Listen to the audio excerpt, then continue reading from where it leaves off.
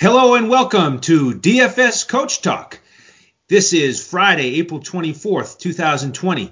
I am Andrew Hansen, and I am very happy to be joined by Santino Cocone. And really, this is, what is this?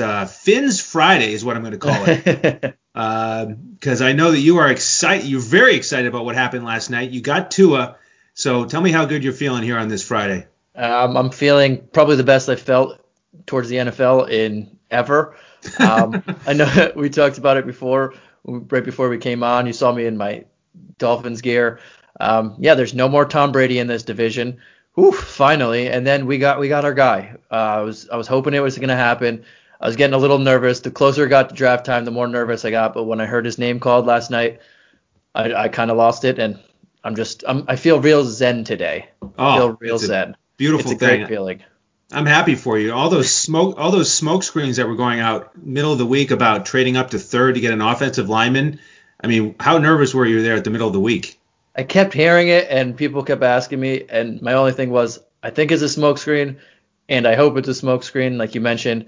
I know the first player that the Dolphins tried to get in for an interview before everything got shut down was Tua, and I was just going off that, and they basically had the season, was tanking for Tua, and if it wasn't going to come to Tua, it was just going to be really upset. And then when I saw that the Lions made their pick, and they pretty quickly too, right. And then once the Giants, it said pick is in, I said, oh, thank you. And then I was just hoping if they said Justin Herbert, I was going to be very upset. But right when I heard the T come out of Goodell's mouth, I went nuts. That's funny. And you got to be excited, too, because it was a fun first round. They also got a lineman and a cornerback, right? So, yeah. Very good first round. Yeah. Exciting future for you guys. They added a fourth-round pick just to move back a couple spots and get a guy that wasn't going to get drafted in between anyway, whose parents are both Olympic track athletes, so that's exciting. Yeah, seriously. There's some speed for you. Yeah, right. Well, you've got your Dolphins gear on in honor of Tua. And I've got this crown on for three different reasons. So I'm gonna list those off here. Number one is this is, of course, the day that you can actually start investing in DraftKings. They went public, and they've got the crown, of course, as part of their logo, and they're trading on the NASDAQ. You can get them for about $20 a share. So we're gonna have to start thinking about investing in DraftKings. That's number one. Number two is we've got the Kansas City Royals today as we continue through our two Major League Baseball teams per day. Santino is going to break down the Twins for us today. I've got the Kansas City Royals, and they, of course, have always had a crown as part of their logo. And then finally, Santino, I am still atop the standings for the DFS Coach Talk challenge that we're running here. We're in segment 3 of the challenge, and I've picked up 3 wins here. So I'm going to wear this thing as long as I can, especially on this DraftKings day and the Royals day. Yeah, that's a great crown, and you won last night too. So you not only were in the lead before that, but you're just extending it. That's right. I'm feeling good. I've got the Zen feeling with these simulations like you do with Tua. It's a Zen Friday, I think. It's a Zen, both of us. It's a Zen Friday, no doubt. So if you're new to the podcast, check us out at dfscoachtalk.com. And you can become a member, and you can join us in these simulation challenges that we're doing for fun. And as we usually mention, we have these weekly, monthly, and yearly memberships, and they're all going to be frozen until we get baseball or basketball up and running again. So come join, be a member. You get into our Discord and chat about everything from the NFL draft to spring training, getting back up and running, even talking about a little horse racing every now and then. So that would be great. And then in terms of Twitter, go give Santino a follow. Santino, you've gotten so good at reading off your Twitter. I'm going to let you do it. My Twitter name is my name at Santino Cocone, SANTINO And you can find me on Twitter at Language Olympic. All right, so let's get into it here, Santino. First question of the day. You've got the Minnesota Twins. Are they going to get to 100 wins again this year? I think it's very likely. The one question I have on them is that pitching staff. But this lineup, went through a ton of injuries last year from pretty much everybody in their lineup, and they still led the league in home runs at 307. And they added Josh Donaldson this year, another power bat who bounced back after a couple injury-plagued down years, hit over 30 home runs. I don't know if 300 home runs is realistic again, because that's just 2 years in a row. It happens barely ever.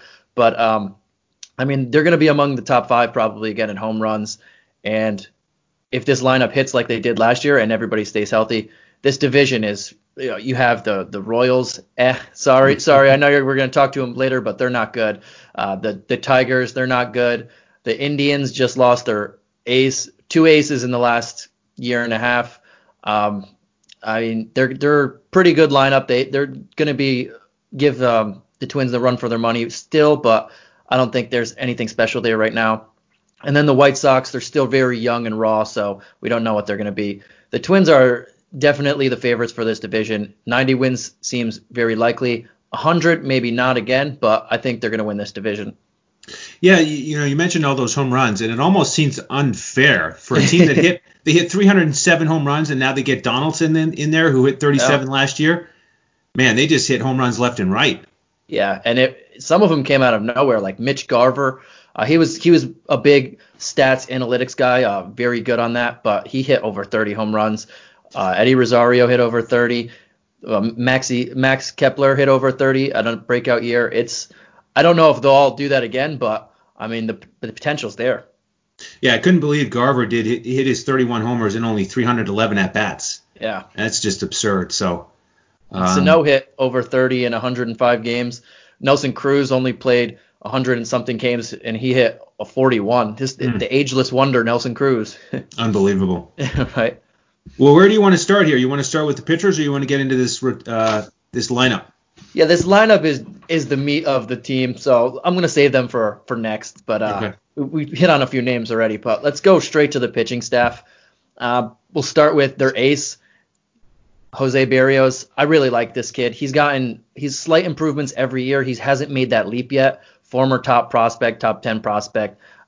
Last year was the first year that he went over 200 innings pitched. The year before that was a little over 190.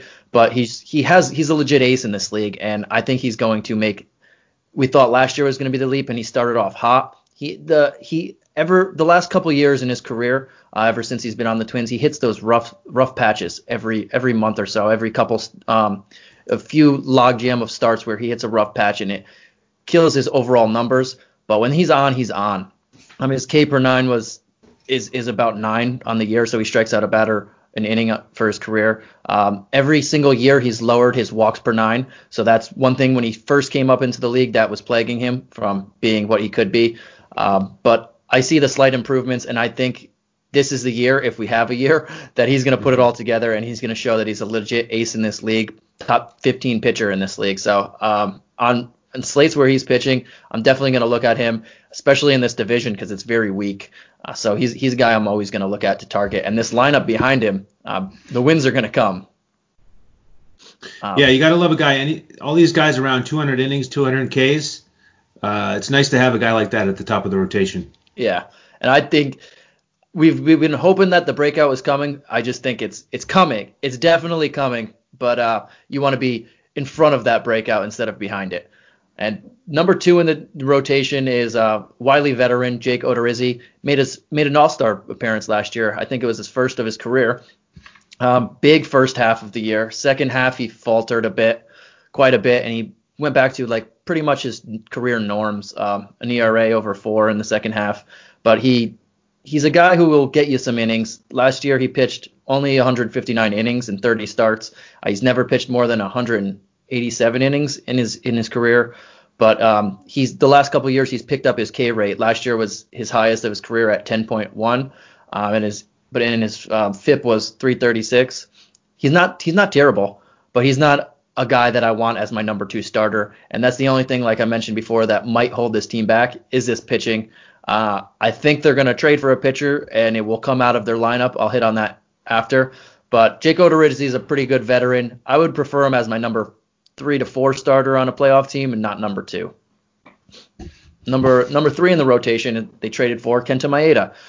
Funny because at first he was on the team, and then they declined the trade. They didn't want it to go through anymore, and Betts was up in the air. Was he still going to the Dodgers? But then they wound up the trade wound up going through, and the Twins were still a part of it. But Kenta Maeda is a rock solid number 3. He's 32 years old now. He has almost a 9.8 K9 for his career, almost 10. His career FIP is 371. He's not a bad pitcher. He just needs to stay healthy. The last couple of years, he's had similarly nagging injuries that came and derailed his momentum.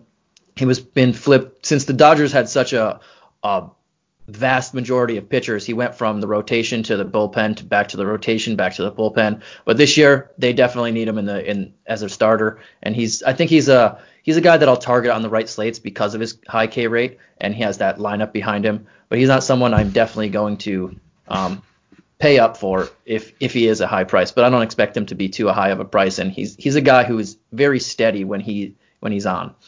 We also get the edge with him of facing a new collection of hitters in the American League. Yeah. So hopefully he'll have a little edge early on in the season. Mm-hmm. I mean, he leaves the Dodgers park, which is pretty good for pitchers, and he goes to the Twins. But I just like this whole thing. Like you mentioned, outside the Dodgers is not a good division out there in the West for the last couple of years, but this is a really bad division here. So I like where he's gonna pitch, and when he's on and when he's healthy, he's a pretty good starter. So he's and especially in season long leagues, he's a guy I'll target late. But again, he's not anything special, but a very quality number 3 starter. And here's where it gets a little tricky: the number 4 and 5.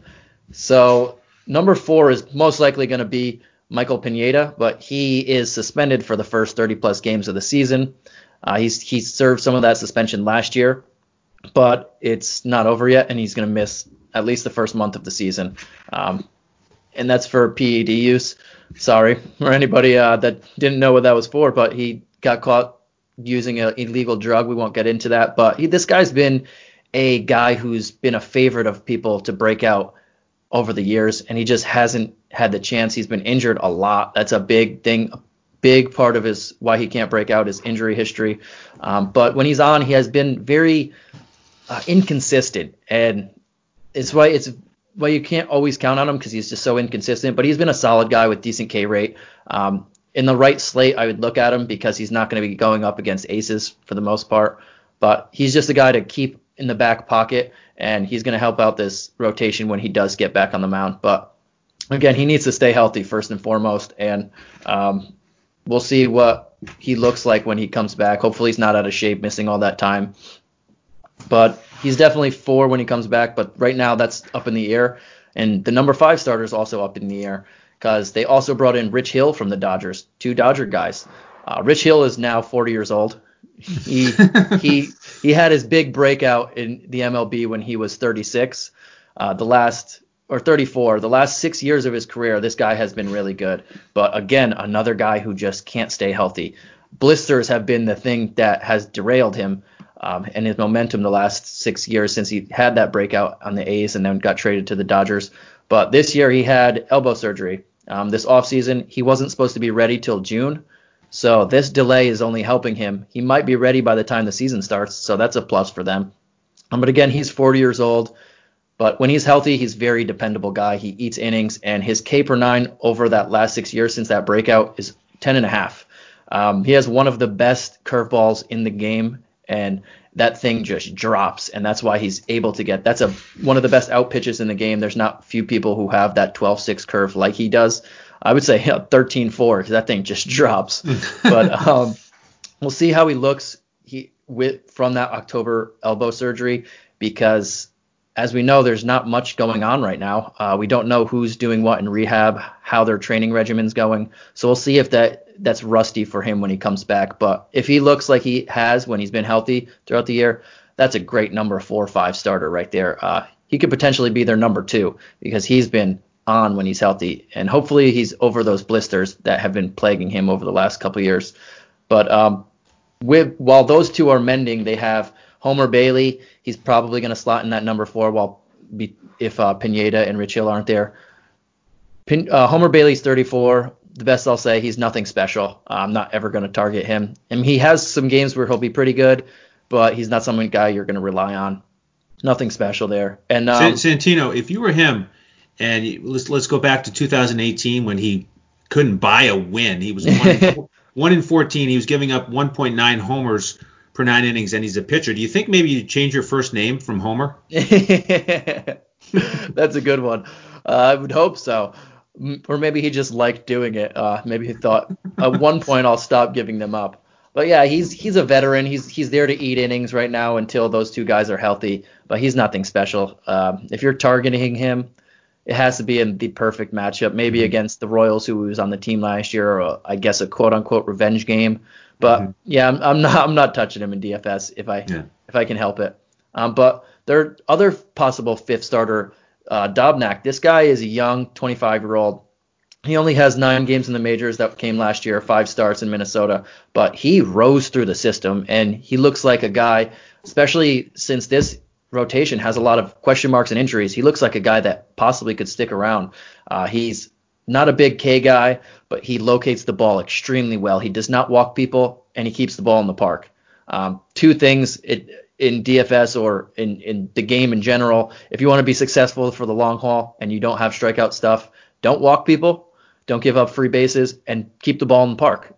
That's all you can ask for a guy. And this guy has shown throughout the minor leagues, and he rose through it, that he can do that.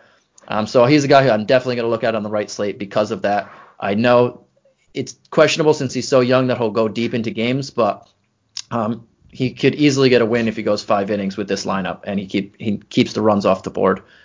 And only 1 home run given up last year in his 28 and a third innings. That's pretty impressive. So, and even throughout his minor league career, he barely gave up home runs, just basically at the same rate, and his walk rate is under 1-2. That's just, or 1 per 9. Mm-hmm. That's just awesome. So those are guys I really like. You don't have to be the biggest strikeout guys to be very effective in this league, as long as you can locate the ball where you want it on the plate and make the right pitches in the right circumstances. But the last guy I'd talk about in the rotation is Dave Smeltzer. He came up last year with 2 mixed results. I don't think he's going to crack the rotation because they have so many arms. But if there's injuries, again, there's a lot of question marks with health here. He might get another chance, and he was one of their bigger prospects, so we'll see about that. As far as the bullpen, it's a pretty good bullpen. So many guys with closer experience. I'm assuming Taylor Rogers is going to stick as the closer again. He was very effective in that role last year. Trevor May's a question mark, but he was very effective last year. Sergio Romo has been a closer on multiple teams. Tyler Clippard has closer experience. Tyler Duffy's pretty solid. Fernando Romero has closer experience. Very veteran bullpen. Maybe not the sexiest names out there, but I like them. And if they can go 6 innings, they have a lot of guys that they can throw at you to get some outs there. So I think if they have a lead and the bullpen comes in, very good chance that we get those wins for our starters in DFS. Excellent. Yeah, and that's it for the pitching staff. It's besides Berrios, Rich Hill, if he's healthy and showing it, is number 2, and then Maeda would be 3 for me. Everybody else, depending on the matchup. I want to see Pineda put it all together, but again, huge question mark there. But now did you want to throw in one there? No, I want to hear more about these hitters and these bombs. Yeah, so let's jump right into this lineup. This is going to be one of the best lineups in the league again this year. We mentioned earlier they led the league in home runs by 1 over the Yankees, who also had a ton of injuries. Imagine 2 of the most injured teams last year having over 300 home runs each, which, wow. That's all I could say about them is just wow. But this lineup, it's very hard to pinpoint who is going to bat where, except Nelson Cruz will be the 3-hitter. He was the majority. He batted in the 3-hole the majority of the year last year when he was healthy. I'll start with him because he is 39 years old. He's turning 40 in a couple months, maybe a month. He's the ageless wonder. There are some people that fall off when they hit an age. Albert Pujols was one of the best hitters I've ever seen at spraying the ball anywhere, power, regular hitting, whatever he did. He was one of the best hitters I've ever seen in my lifetime.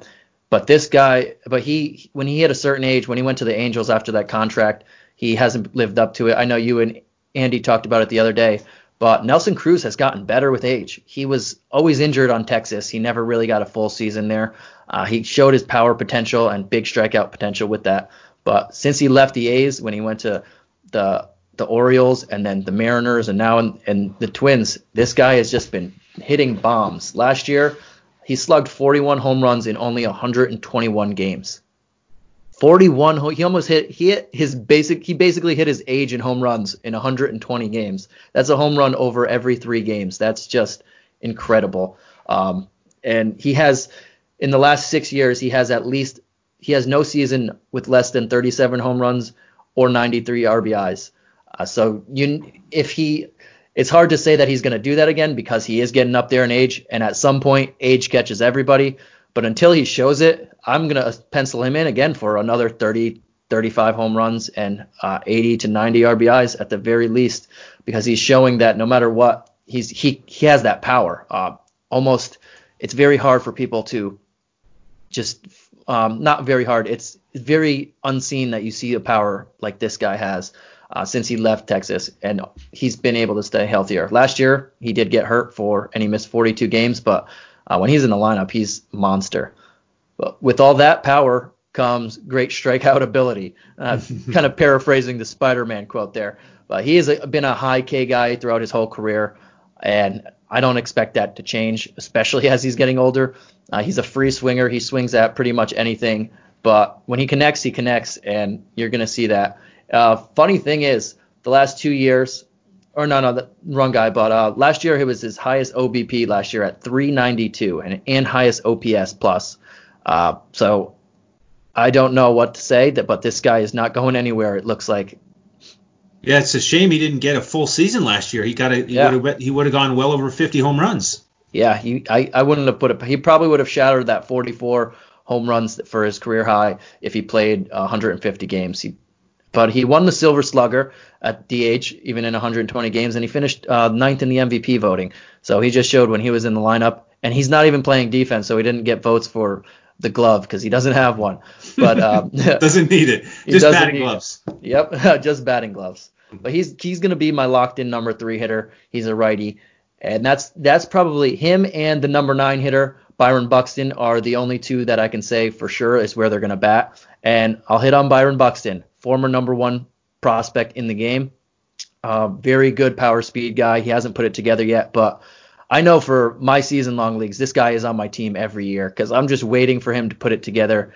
He has some stretches where it's just so tantalizing. He's the fastest player in the game, and his defense is already Gold Gloves. Every year that he's played a majority of the year, he's won a Gold Glove.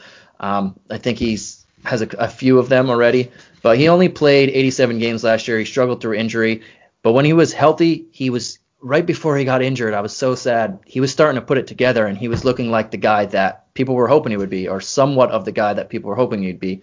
But he does have that 30-30 potential if he can put it together. And I think at some point it's going to, and if it doesn't, I'm going to keep paying up for him anyway, because he's the guy that I see him running and I see the way he plays, and he's just fearless. He gets hurt a lot because he runs into walls. He doesn't care about it.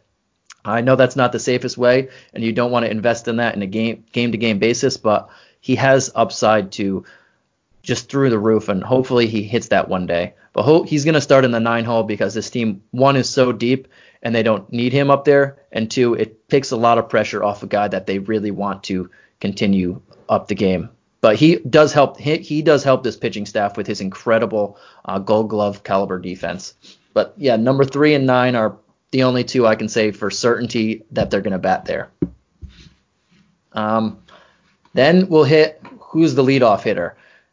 Oof. So it depends on who's on the mound. Is it a righty? Is it a lefty? Max Kepler might get some at-bats if a righty's on the mound, but I think Jorge Polanco might start at the leadoff hitter to begin the year. Well, we'll see how he goes. Last year he was a first-time All-Star. Polanco's a switch hitter. He had a breakout year with 22 home runs, 170 RBIs, 40 doubles. For a little guy, awesome. 79 RBIs. He had a 356 OBP. His career OBP is 340, so it's pretty good. And he batted 295 last year. His career is a 281 batting average. Pretty good leadoff hitter. His BABIP was only 328, so it wasn't crazy high. I can see his average and his OBP, if his eye gets a little better, continue to stay where it is. But we have this. I want to see it more. Again, I didn't expect a breakout year like that last year and an all-star appearance. So I'm not completely sold on him, but I think he gets the nod for what he did last year to get that opening day number 1 spot. But he only has a 17 K rate, which is solid, and his ground ball to fly ball ratio is about half, 0.53. I think he was much better versus lefties than he was righties. So again, if there's a righty, maybe Max Kepler gets that number 1. If there's a lefty, Polanco gets the 1. But a sneaky guy that I think will probably get the number 1 spot if he shows that he's just hitting like he's been throughout his minor league career and last year that he got called up is Luis Arias. This guy, only 23 years old, lefty batter. He's probably going to start the year as a number 8 hitter, but I think he could quickly find himself in that leadoff spot. And then if he does, he's not giving it back for years to come. This guy can flat out hit. He doesn't hit for power. But he just hits. He hits the ball all over the field. He gets on base. And like I said, I think it won't be too long if he shows that he's ready for it. And last year's small cup of tea wasn't anything was real. He's going to take that number 1 spot and run away with it because he's a slap hitter who gets on base. He's not fast, but he reminds me of DJ LeMahieu when he was on the Rockies, a guy who was just a career pretty much 290, 300 hitter every year since when he was on the Rockies. Doesn't have that power, but shouldn't bat anywhere other than 1 or 2 because he's going to be on base and you're going to drive him in, especially with the guys behind him who are going to hit the ball like they are going to hit. But I think he's going to take the number 1 spot sooner or later. Maybe Polanco takes 2. It's very fluid. But for me to start off the year, I think Josh Donaldson will probably bat in the 2 hole, maybe drop to the 4 hole if Luis Arias has a very good opening month. And Josh Donaldson had 2 down years, injury-plagued years before last year. He was an MVP before that, a couple of years before that. But he was awesome, and he rebounded in a big way last year. 37 home runs, 32 doubles. He showed with a better lineup in Atlanta that he could do that. And this year he's going to have that again. He's going to have so many people behind him that can kill the ball. He's going to see a lot of pitches. His OBP last year was 379. His career on-base percentage is 369, so it's not an aberration. This guy gets on base. He had 100 walks last year. Only 5 people in the majors can say that. So his eye is still, even at 34 years old, his eye is still there. I think he's going to provide similar numbers. I don't see a scenario, unless he's hurt, that he's not going to get 90 runs, 90 RBIs, 30 home runs, and a 360 OBP. That's where I would put him at. I'm targeting him a lot. Especially whether he hits 2 or 4, I'm targeting him a lot. 2, he'll score more runs. 4, he'll get more RBI chances. If Nelson Cruz doesn't strike out or take them all before him, I kind of like him better at the number 2 hole. So those guys, I think the only locks are 3 and 9, but I think Donaldson will probably stick at 2 for the most of the year. Yeah, the nice thing for Donaldson is, we talk a lot about guys who are switching leagues, having to make the adjustment, but this is a guy who's played all of his career in the AL before he went to Atlanta there briefly, so he's going to know all these pitchers that he's facing. Yeah, and I think he's going to go up against worse pitchers, in my opinion. We mentioned the Indians got rid of a lot of their starters. Shane Bieber was their number 5 starter last year. He's going to be their ace this year, I think, over Carrasco. So it's just, I think Josh Donaldson's a really good ball player. Can't say anything bad about him. When he's healthy, he's good. This is where it gets tricky because these guys are going to flip-flop throughout the lineup. Max Kepler's probably going to bat 5th because Donaldson, or 4th, depending. I think he'll start the season at 4, and then if Donaldson has to go back to the 4 spot, Kepler probably 5, because Donaldson and Nelson Cruz are both right-handed hitters. I don't see them throwing a Sano there or Mitch Garver and have 3 straight righties. So Max Kepler's ideal, him or Eddie Rosario, ideal to break that up. I think Max Kepler gets the first number 5 spot, especially when a righty's on the mound. Breakout 2019, another guy who hit over 30 home runs. He hit 36 with 90 RBIs and a .519 slugging percentage. This guy was pretty awesome. He improved across the board everywhere last year. But the one thing about him is he struggles against lefties. When a lefty's on the mound and he is a lefty hitter, he's not going to sniff the top 5 spots in this lineup. Last year he batted .356 OBP, against righties. Or no, my bad. Yeah, he had a 356 OBP against righties last year, but a 328 OBP against lefties last year, a 236 batting average, and a 293 batting average. So when there's lefties on the mound, I'm nervous for his potential, and I'm going to definitely fade him. But when there's righties, and there's majority of the pitchers are righties, he's a guy that I'll look to target, especially he's a little cheaper than a Nelson Cruz. He's a little cheaper than a Josh Donaldson. So he's definitely well within your price ranges. And the one thing about him, though, is whether it was righty or lefty on the mound, he had the same slugging percentage. He wasn't getting enough hits or seeing enough walks, but his slugging stayed the same with whoever's on the mound. So even if you did attack him against those guys, he's still providing pop, no matter who's on the mound.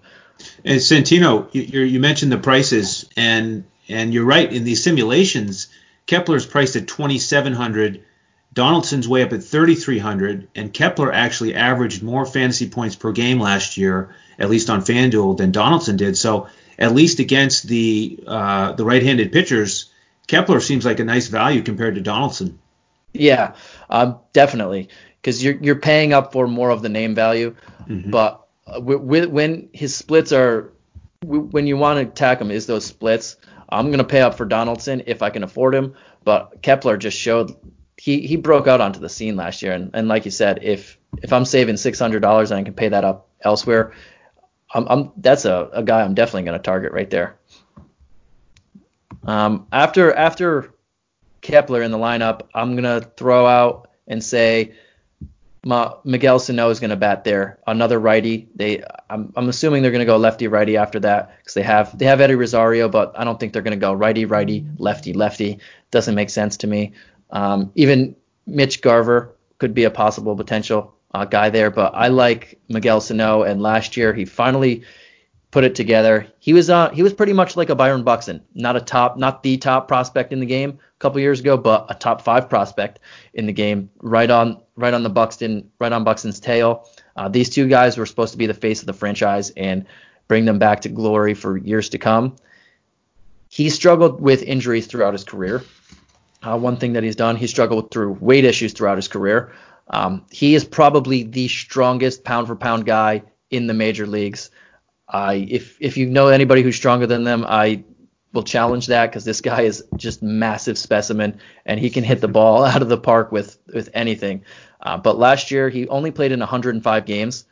Again, he struggled with injuries. He played a little bit of minor league ball to get back up together, swing back down. He was switching positions around the last couple of years. He's going to switch again to first base this year to accommodate Josh Donaldson. But this guy has massive power potential. He hit 34 home runs last year in 105 games. He had 79 RBIs. And if you look throughout his career, you might say, I don't know if he'll do that again. But his power coming up, he has prodigious power. And that was one thing that he had coming up that is not going to leave him. He finally took some walks last year. He had a 346 OBP. Was pretty good. It was close to a little less than his All-Star season when he hit 28 home runs a couple of years ago.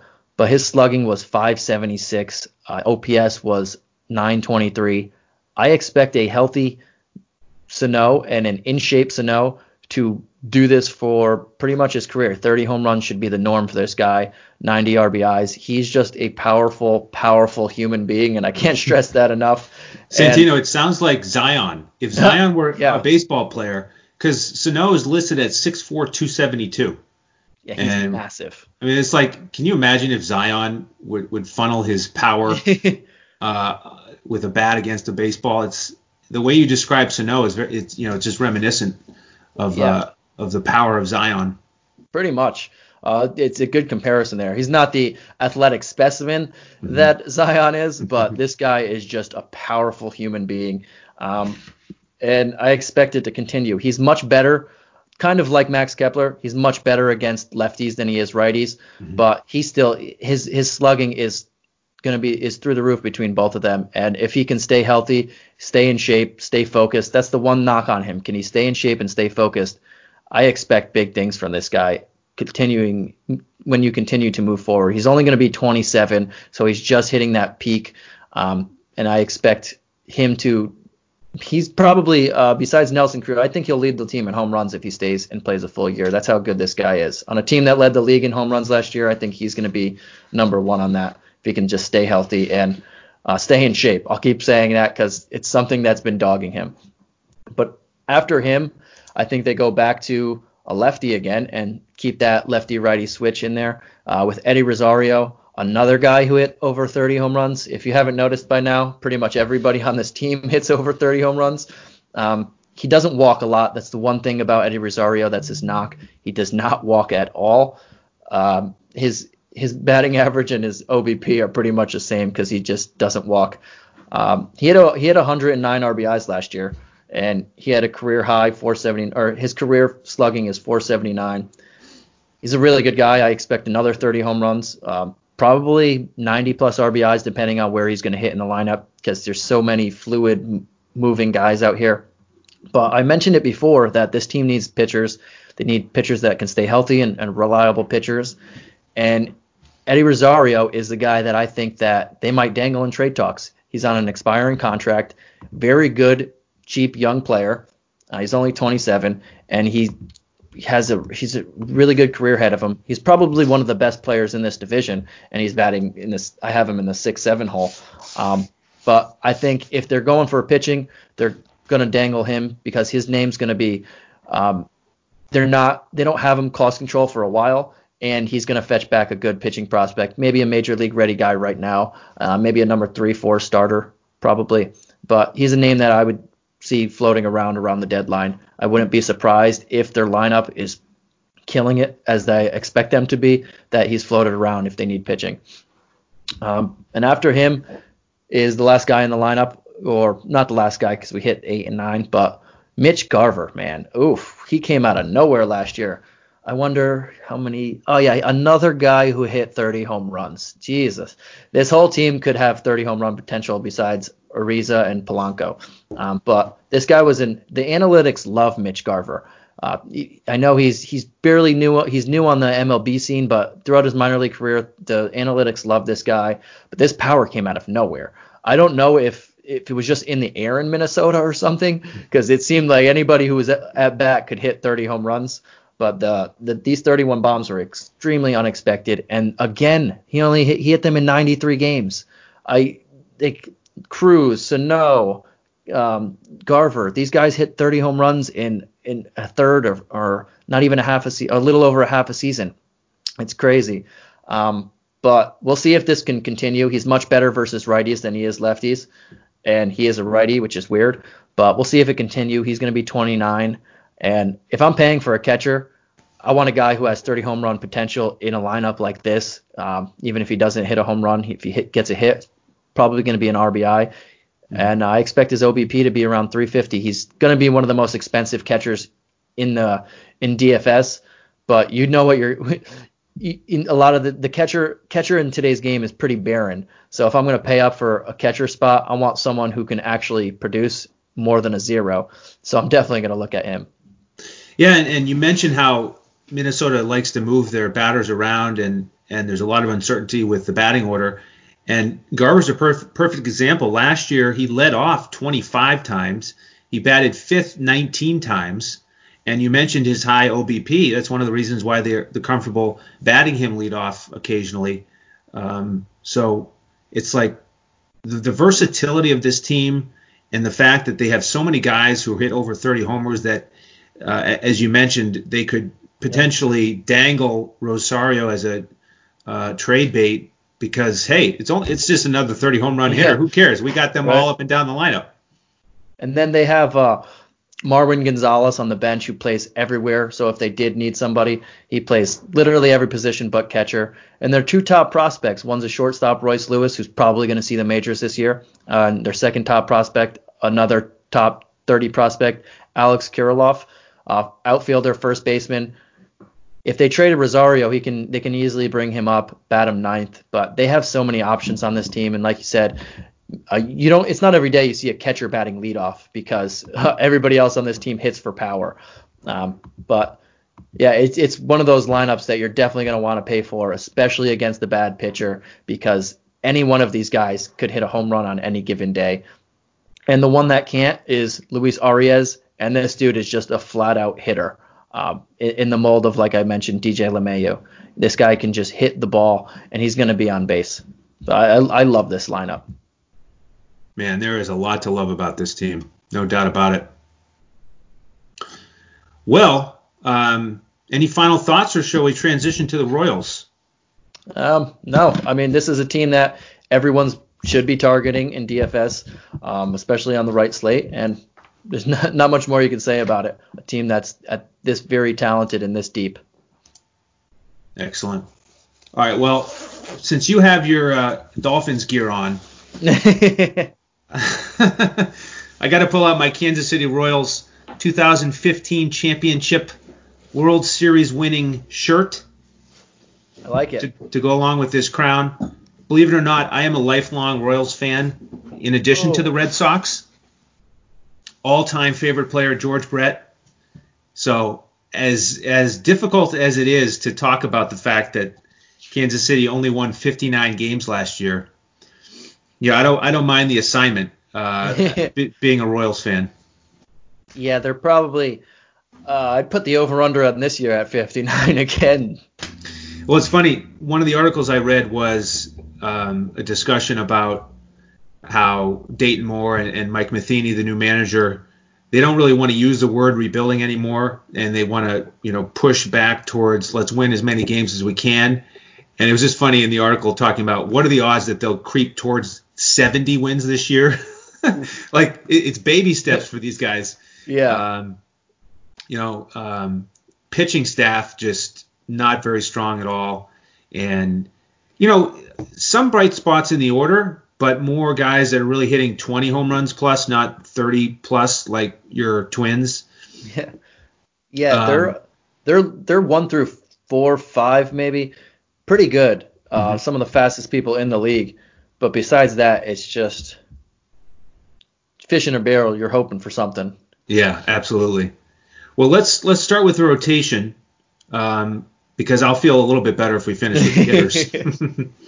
So, potential opening day starter would be Danny Duffy, one of the veterans here in his early 30s. A little banged up last year, only got 23 starts, but it's just rough here. We're talking about a potential opening day starter with a 5.38 ERA last year. Not good. But the one bright spot is he's off to a good start in spring. He had 6 scoreless innings so far this year with 9 strikeouts. So, hey, we'll take it if we can get it. Number 2 man in the rotation, likely Brad Keller. And he was probably the most reliable starter for Kansas City last year. Got 28 starts and an actual respectable ERA of 4.19. Big news for him is he's working on a curveball. He's been struggling to find an off-speed pitch, and this is what he's going to use instead of a changeup to get a change of pace and try to keep batters off balance. So that'll be something to watch, and he certainly struggled in spring training with an ERA of over 14 in only 6 2/3. So rough going so far as he tries to incorporate the new pitch. If that pitch can be an out pitch, because he's a pretty good pitcher. He doesn't blow you away. He has decent stuff. Probably a mid 3s, high 3s ERA, I would expect, but he doesn't strike out people. So that's one thing that for DFS purposes, especially on a bad team, is hard to recommend. But if that curveball can turn into an out pitch for him, he gets a little bit more of a guy that I might look at in the right matchup. Mm-hmm. Yeah, you're right. Only 6.6 strikeouts per 9. And the one positive I can give in terms of whether to attack him with hitters, he only gave up 0.8 home runs per 9 innings last year. So he did a pretty good job of keeping the ball in the ballpark. But from here on out, for the rest of this rotation, it's time to giddy up and start stacking. All right. Yeah. The next 3 to 4 guys, they like to give up the long ball. Let's go with Jacob Junis next. Piled up 14 losses in his 31 starts last year. A little bit better with the strikeouts. Excuse me. Gives you 8.4 per 9 innings, but 1.6 homers per 9. So there's a guy to attack. Yeah. I kind of like Jacob Junis. He had some stretches where he was pretty good last year, but like you mentioned, he could strike out the side in one inning, and the next inning the wheels fall off, and you look at your score and like, oh, he just gave up 4 runs. What happened? Like 2 home runs. It's just he's one of those guys who is very inconsistent from inning to inning. If he could put that together and keep the ball in the park, he could be pretty good. Next, we've got Mike Montgomery, a lefty. Spent some time with the Cubs, and once he came to Kansas City, that's when he got back to the starting rotation. He started 13 games for Kansas City. He didn't make any starts for the Cubs, but he gives up home runs as well. He gave up 1.8 per 9 innings last year. Not a very good start to the spring as he's transitioning back into that starter role. So sort of what you'd expect for a fourth starter on a team that lost over 100 games last year. Yeah. He doesn't strike out too many people either, so he's decent, but you're gonna target against these guys. Yeah, you're right. 6.8 per 9 last year, and it's strange to have an entire group of potential starting pitchers, and none of them averaged even 9 strikeouts per 9. So they just don't overpower you, which is pretty rare in today's game. Yeah. And then rounding out the rotation, I'm going to give 2 possibilities here. Jorge Lopez, 27-year-old righty. He started 18 games for Kansas City last year. He gave up 2 home runs per 9. So it's the theme. It's the theme. It continues. Whoever they slot in here at the back end of the rotation they're gonna have a target on their back in DFS for sure. The other candidate potentially would be Glenn Sparkman, who did start 23 games for the Royals last year, also averaged giving up 2 homers per 9. He's had a little bit better start to the spring, 1.08 ERA and 8 1/3, and he did strike out 12, but last year he only struck out 5.4 per 9 innings. So bottom line here is, Santino, should we just attack all these guys on a regular basis? Yeah. I know you meant Keller and Duffy, like you mentioned, are probably the more reliable guys. You're still going to target them in the right matchup. Mm-hmm. But these last 4 or 5 guys, whoever's pitching, it's just if you don't strike people out and you give up a lot of home runs like this, I mean, that's what you're asking for. That's where you want your people to go. But if I see the Twins facing any of these guys who just hit home runs everybody does it, that's where I'm stacking too. It's crazy. As for the bullpen, I'll just mention a couple guys. Ian Kennedy was decent in terms of picking up some saves last year, and now they've got 2 veterans who they've added this year who have a history of closing up ball games. Greg Holland, who spent a lot of time with the Royals early in his career, he has over 200 career saves. He's back in town. And then Trevor Rosenthal, a guy who can hit triple digits on the radar gun, 121 career saves. He's back in town. So, Santino, if I'm a Royals fan, can I have a little bit of hope that Kansas City will be better at closing games this year? Because I know they blew a lot of leads last year. Yeah, I like their bullpen a lot better than their starters. Ian Kennedy was actually pretty effective in the closer role last year. Some hiccups initially, but he settled into that. That was the first time he's ever went from a starter to a closer like that. And he went to the bullpen and then immediately took the closer job real quickly.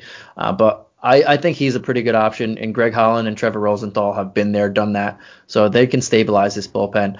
I'm more excited about the bullpen if the starters can get that far than I am about the starters. But one thing about these Royals is that they do have a farm system full of starting pitching and outfielding, and I'm assuming even if they're not ready, these guys are going to have to be ready this year, get their first cup of tea, because this pitching staff doesn't look like it's going to stick around all year. Yeah, I know Brady Singer is one of those guys, and he talks like a guy who expects to be up soon and he's sort of looking at potential start to the season in AAA as just part of the process, just a matter of time before he gets up there. And as we described with these weak pitchers at the end of the rotation, odds are he'll be up there sooner rather than later. Yeah, if they want to keep him down for a little bit for contract purposes, buy some time. That's the only thing you'd expect. But yeah, he should be up fairly soon, and there's a few guys behind him that should definitely see the majors this year, if very latest next year. All right, well, I'm going to get depressed if we don't start talking about these hitters, if we keep talking about these pitchers. So let's look at these batters. And it's fun to start with a guy like Whit Merrifield, who led the league in hits last year, 206, got 681 at-bats, so just very reliable, hit over 300. He's generally at a fair price tag in DFS, somebody who you can count on to, again, like you mentioned earlier, avoid that zero, guys just on base consistently.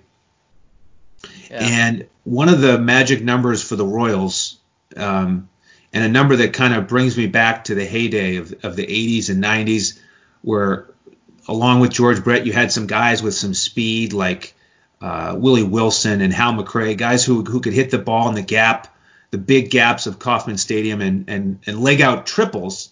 And last year, did you know that Whit Merrifield, Mondesi, and Hunter Dozier, they all hit exactly 10 triples to lead the league? They all led the league, which is crazy. That's the like we mentioned, the first couple people in this order are really, really good. And I think Whit Merrifield's the best of the bunch. I know he doesn't have the power upside as a guy you'll get to in a few minutes, but you mentioned it. He led the league in hits last year. He actually led the league in hits in 2018 as well, which is awesome. He led the league in triples, also caught stealing last year.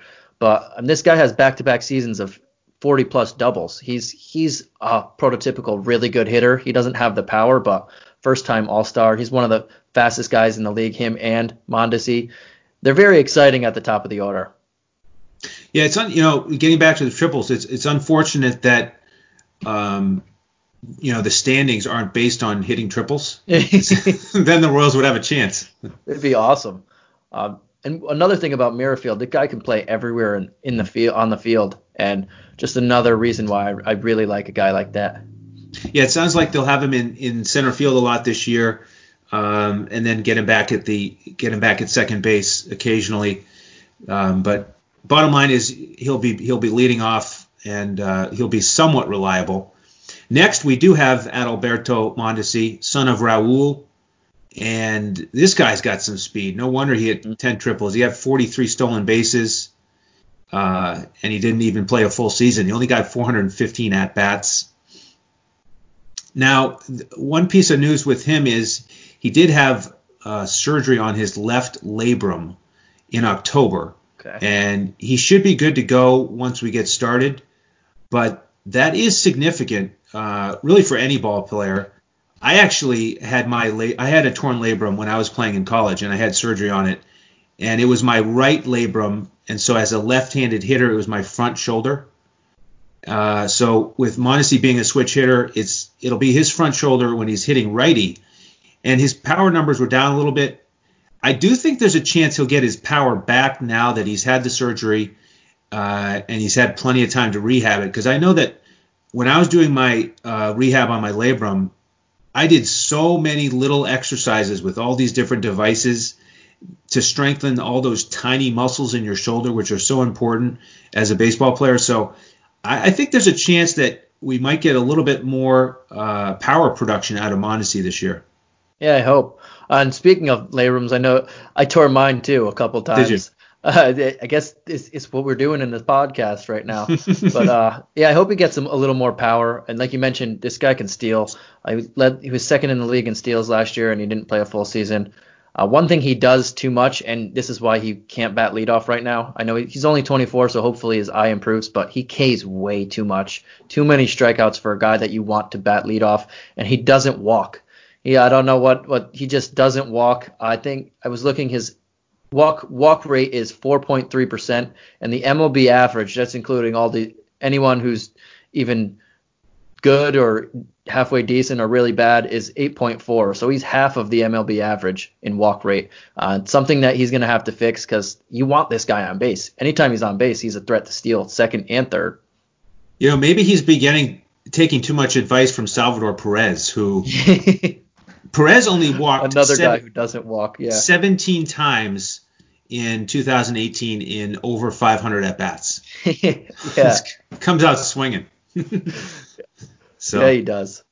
Let's jump to the number 3 hitter, who's likely to be Hunter Dozier, guy who's pushing for 30 home runs last year with 26. But I'm expecting some good things out of him with that confidence of, okay, I'm a regular player now. I've shown that I've got the power, and now I'm going to target 30 home runs. He slugged well over 500 last year. As we mentioned, he was one of those guys who hit 10 triples.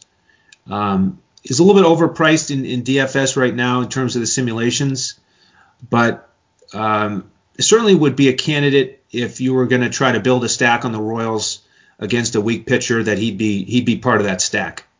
Yeah, and he's going to play outfield predominantly this year, but another guy who can play multiple positions. A very, very nice breakout last year, like you mentioned. I hope it can continue, and he's just another guy in this lineup that I would look to attack before it gets the big drop-offs. Right. Well, thankfully, but behind him, we're going to have Jorge Soler, who is a real bright spot for the Royals and their fan base. Led the league with 48 home runs.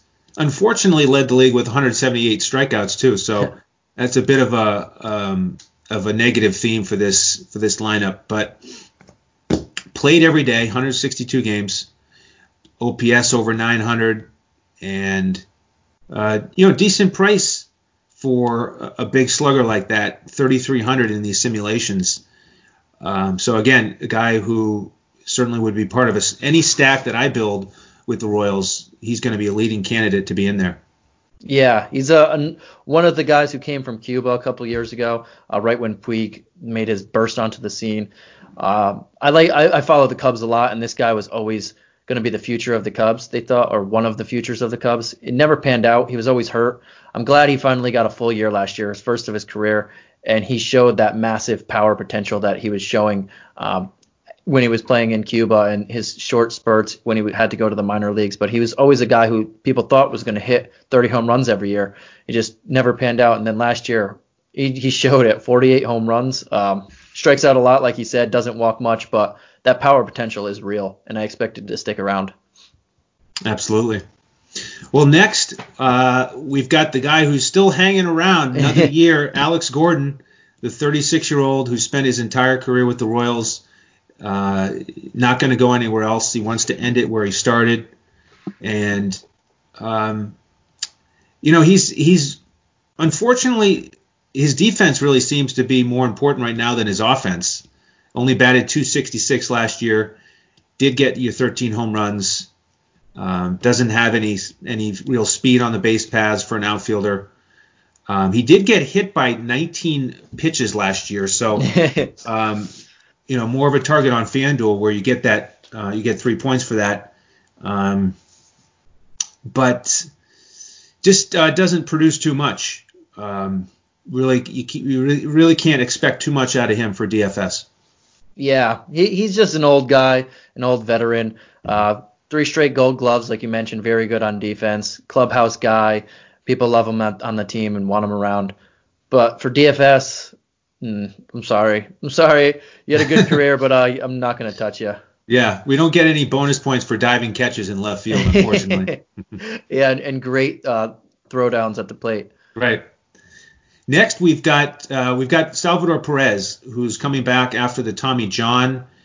And interesting listening to Mike Matheny talk about getting Salvador Perez back up and running, and talks about limiting his throws as a catcher, which is just something you don't usually hear, right? It's all Tommy John for the pitchers, and you talk about those guys building up their stamina. But he's watching the reps for Perez here, or he was in spring training. And certainly Matheny, former catcher himself, will know how to protect Salvador Perez, because his goal is to get him in the lineup as much as possible, get him behind the plate, try to get the best out of this pitching staff. In terms of hitting, in Perez's last full year in 18, he did give you 27 home runs, but the on-base was only 274 because of that lack of patience. He swings at everything. He swings at everything. But good to see him back on the field. They think he's ready to roll. He does have one home run in spring, so that'll be big for the Royals if he's back out there. I think two interesting things on him is they did say they wanted to get him in the lineup a lot, and if they don't want him to throw, I think they said they want to play him at DH a little more, which would put Soler in the outfield and probably Dozier at first base. So that's something to keep an eye on. I'd probably want him bet more if he's as a DH on those days. But this guy he's a 4-time Gold Glove winner, was making the All-Star every year because of his defense. And that's going to be interesting. It's going to hurt them if he can't play every day like that. And the most interesting stat I had on him was the last 2 years, he's played exactly, besides last year because of the Tommy John, 2017 and 18, he played exactly 129 games each. He had exactly 80 RBIs each and exactly 27 home runs each. It's weird how some people, like I remember you mentioned the other day, Chris Davis, his batting average stays the same every year. It's weird. 247, keep duplicating 4 years in a row. I don't know how you could do that. But sometimes when you see it that much, you just pencil in, okay, 247, that's what he's hitting. Right. Yeah, you're right. I saw that on Perez. I'm glad you mentioned it. So if they do that rotation, like you mentioned, then one guy who will be affected will be the next guy, Ryan O'Hearn, who's likely to play first against righties. Really unfortunate batting average last year, 195. He gave you 14 home runs in 328 at-bats. Kind of surprising because the year before he had 12 home runs and only just under 150 at-bats. So let's see if he can get that power stroke back. Fortunately, he was off to a hot start in spring. Get this, 343 with 5 home runs. He knocked in 9. He was 12 for 35. So let's just hope that he can ride that confidence into the regular season.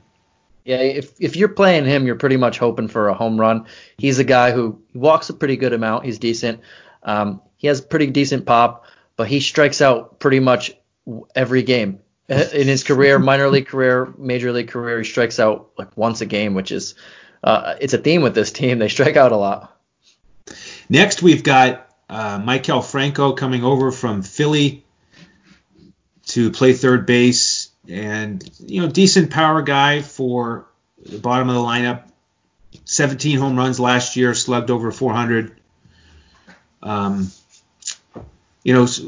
Coach talked about, it is hard to invest in a guy at the bottom of the lineup in DFS.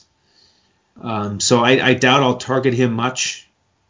What are your thoughts on Franco? It's hard. He was a former top prospect for the Phillies. He has big power potential, never hit it. Sometimes, kind of like Soler, sometimes you just need a change of scenery. And I'm not expecting huge things out of him, but if he puts something together, I wouldn't be shocked. He's a guy that I'll play on the right slate, and if he's looking like he's improving, I'll look at. But again, sometimes just former prospects just don't get it on their initial team, and a change of scenery is huge, and hopefully that works out for him. We'll see. Well, the next 3 guys I'm going to mention all made their big league debut last year for the Royals. Batting ninth, we've got Nicky Lopez, second baseman. He came up in May, ended up getting almost 380 at-bats, but he only batted 240 with 2 home runs. So not going to invest in him. He was batting 360 this spring, so that's encouraging for Royals fans again, but I would have to wait and see some real production in the regular season before I invested in him. And then 2 guys I want to mention off the bench. Ryan McBroom, first baseman, outfielder, and he was called up in September. He only got 75 at-bats, did not hit any home runs, but in AAA last year, he hit 315 with 26 home runs and 66 knocked in. So this guy does have some power and could be an under-the-radar guy when he does get a start. Maybe he'll put it together this year and show some pop. Yeah. Final guy I'll mention is Bubba Starling, who will see some time in the outfield. another guy who did not perform very well last year, just batted .215 after being called up in July. But he also, he batted .310 in Omaha in about half a season, 7 homers and 38 RBI. Another guy who's off to a good start in spring, .367 with 3 homers. So, with these guys at the bottom of the order who in general you're not going to expect to do too much, it's going to be a wait-and-see approach for me to see how the first month or two goes and see if one of these guys can start to make a name for himself, get into a bit of a groove so that we, maybe he's one guy we want to add to the stack. If we're going to stack up Merrifield and either Dozier or Soler, and then maybe get a guy in that 6, 7, 8 range to get a loan stacked, then maybe they would fit in eventually. Yeah, pretty much what you said. Like these, you're not really targeting these guys right now, but if they show consistency and they show that they're hitting, maybe you look at them. And there's the 2 outfielders you said, McBroom and Starling. They don't have a job right now, but Whit Merrifield can play anywhere on the field. So if Nicky Lopez or O'Hearn's not playing, so can Hunter Dozier. He plays both corner spots and the corner outfields. So if Lopez or O'Hearn or someone else isn't hitting, they can easily switch out those guys' defensive positions and get them in the lineup if they are hitting. Excellent. Well, Santino, I think we've completed the coverage here of the Twins and Royals. Mm-hmm. Any other final thoughts here as we wrap up this wonderful week of Tua? Yeah, I'm just very happy about the Tua thing. I've never been this happy about the NFL season in ever. But yeah, these two teams, Twins and Royals, are pretty much the tale of 2 tapes. One team we're expecting to stack a lot and ride those home runs in the division crown, probably taking your crown up there. No, you can't have it. And the other team, we're really not touching unless it's very good circumstances. I was just checking the schedule, and the rest of our team is going to continue the AL Central talk tomorrow with the Tigers and the Indians. So another exciting Tiger talk. Tiger talk on DFS Coach Talk. So do tune in for that tomorrow. Thank you all for listening. On behalf of Santino Cocone, I am Andrew Hansen, and you've been listening to DFS Coach Talk.